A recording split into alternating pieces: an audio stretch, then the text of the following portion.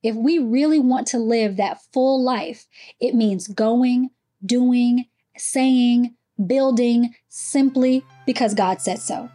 A life trusting in the word of God is always better than a life covered in fear and timidity. And the call on our lives is making that choice to trust God, not one time, but over and over again.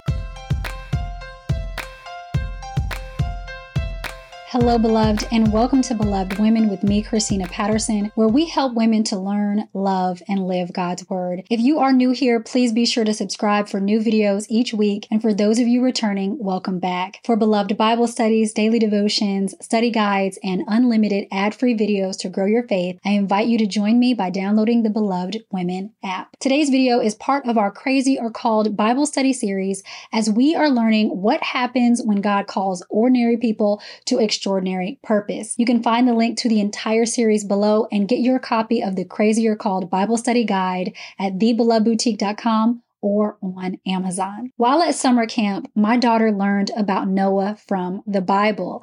This camp used kid-friendly stories and activities to pique the campers' interest into this popular Bible story. They must have done a really good job, because when camp was over, my daughter retold the entire story of Noah to us at dinner. It went something like this. God told Noah to build an ark because God was going to flood the whole earth because everyone was bad except Noah. Her eyes start to get really big at this point as she's growing with excitement to tell us what she learned. And so she continued. So Noah built the ark and put all the animals on it, and then the rain came and the whole world flooded. Then Noah sent out a bird to see if all the water was gone. When the bird didn't come back, he knew it was safe to get off the boat. Then God sent a rainbow and promised never to flood the earth again. And God keeps his promises, she said with exclamation. Impressed with her retelling of the scripture, I made a mental note to sign her up for another week of summer camp. But I was just so elated that she was learning about the Bible, and it reminded me of being in Sunday school and Christian summer camp, learning the same stories myself when I was her age. But it also had me thinking, Sunday school versions of Bible stories are always so nice and neatly packaged. Even when you look at pictures in children's Bible books of Noah's Ark, everyone is happy and obedient and smiling and walking onto this ark. They make it look like answering such a call was easy. But the more I thought about the call on Noah's life, the more I realized how isolating it had to have been. Here he was building this massive structure because God told him to, with no one really taking him seriously. He had no proof that his work would be worth it other than God's word, which was enough for him. I then realized how much we can relate to Noah.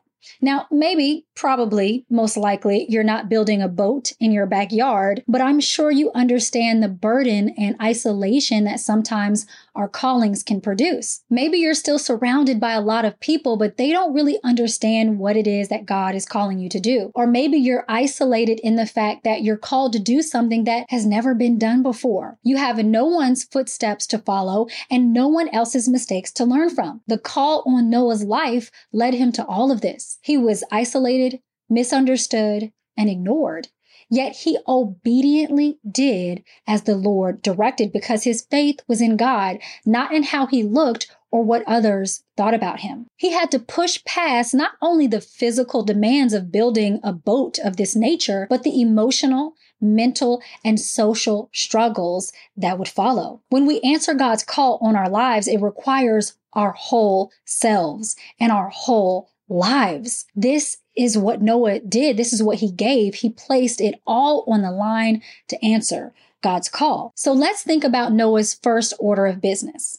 Build the boat. So Noah is living his normal life, and then God completely shakes his entire world with this plan to build a boat with very detailed instructions from God on how Noah was to build the ark, from its height and length to the materials he should use. It's clear Noah had never built anything like this to this caliber. Now, I don't know how Noah felt about this, but just reading it made me feel intimidated. I've certainly been in situations where I had to do something that completely took me out of my comfort zone simply because I'd never done it before. I remember the first Bible study I led in college, my first day home alone with both kids as a stay-at-home mom, my first day at a new job, or being led by the Holy Spirit to start a conversation with someone I've never met. These situations can be intimidating because you have no blueprint on how to navigate this uncharted terrain. In cases like this, I've learned to do one thing. Just do it. Just do the thing that you know God is calling you to do and let God worry about the results. I've learned that we make our calling way too complicated when we take responsibility to figure out how everything will work out. Like Noah, all we need to do is simply obey God and leave the results up to Him. I understand, however, this takes faith. Faith that God won't waste our time. Faith that God actually has a plan once we take that first step. Faith that God won't leave us hanging. If you struggle with this type of belief, my question is, well, what's the alternative? We can trust God, or we can watch an abundant life in Him pass us by. And let me tell you, to not listen to God's plan for your life is the fastest way to waste it. God is not here to make our lives boring or wasteful. Why would He send His only Son to die on the cross for our sins if that were the case? But the Bible makes it clear that Jesus came that we might have life and have it abundantly. If we really want to live that full life, it means going, doing, saying, building simply because God said so. A life trusting in the Word of God is always better than a life covered in fear and timidity. And the call on our lives is making that choice to trust God, not one time, but over and over again. Once Noah answered the call to build the ark, he didn't answer on that day, but every single day after that. It's safe to assume the ark wasn't miraculously built in a day. So every morning, Noah had to get up and decide to say yes to this work of building. This is what truly impressed me about Noah. Not that he obeyed God on day 1, but also on day 12. On day 57 and day 259. This call took time, effort, money, and manpower day after day to faithfully answer. Every day, you too will have to get up, walk out your calling, trust God with the process, not just the results, and build, build, build. When God calls us to something, it's easy to get excited and jump right in. The difficult part is to keep that momentum, fighting off doubt and naysayers. It's pushing through what's counter to our culture, even when you're the only one doing it, especially when it's never been done before and you come off looking weird or crazy. When it comes to answering God's call on our lives, the truest test of faith is doing what God said simply because He said it, and then to keep doing it. Answering God's call is not a one-time decision. Walking in our callings means waking up every day and humbly asking for the Holy Spirit to lead our day. We don't answer the call one time. We answer it every single day. And because God's mercies are made new every day, we don't have to worry about the mistakes we made yesterday or how far we are from tomorrow's goals. Our focus should be on what we can control, which is choosing to live out the call God has placed on our life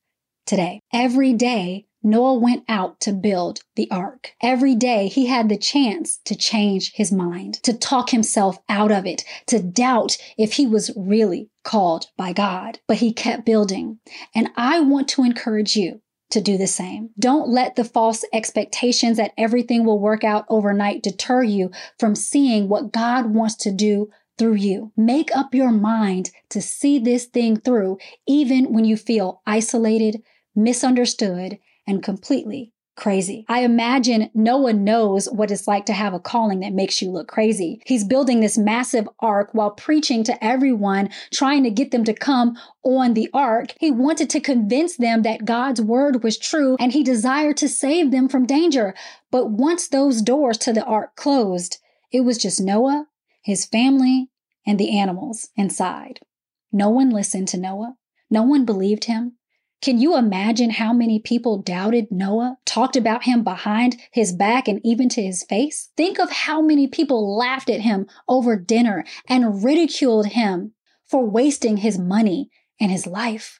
But Noah was more concerned with the word of God than the opinion of man. And we must do the same if we are to gain the perspective, endurance, and courage we need to do what we are called to do. Maybe this call on your life really does have you out here looking crazy, but looking crazy is different from actually being crazy. Looking crazy is a matter of perspective. It's completely subjective and is determined by someone's worldview. Others may think you're crazy, but there is nothing crazy about doing the will of God and answering his call on your life. When it started to rain and flood, do you think people were calling Noah crazy then? Probably not. As I have pushed through destructive thinking that makes me want to quit what I'm called to do and rely more on God, I've learned that there is no more secure and peaceful place to be than the will of God. In his will, we find peace apart from financial gain. In his will, we find joy apart from what others think. And most importantly, when we are in God's will, we realize we are not crazy at all. We are called. Stay tuned for a sneak peek at next week's video brought to you by our beloved women members who support our mission to empower women with the love and truth of Jesus Christ. Our members receive exclusive access to Beloved Women videos, Bible studies, printable study guides, and more. If you like Beloved Women, you will love being a Beloved Women member.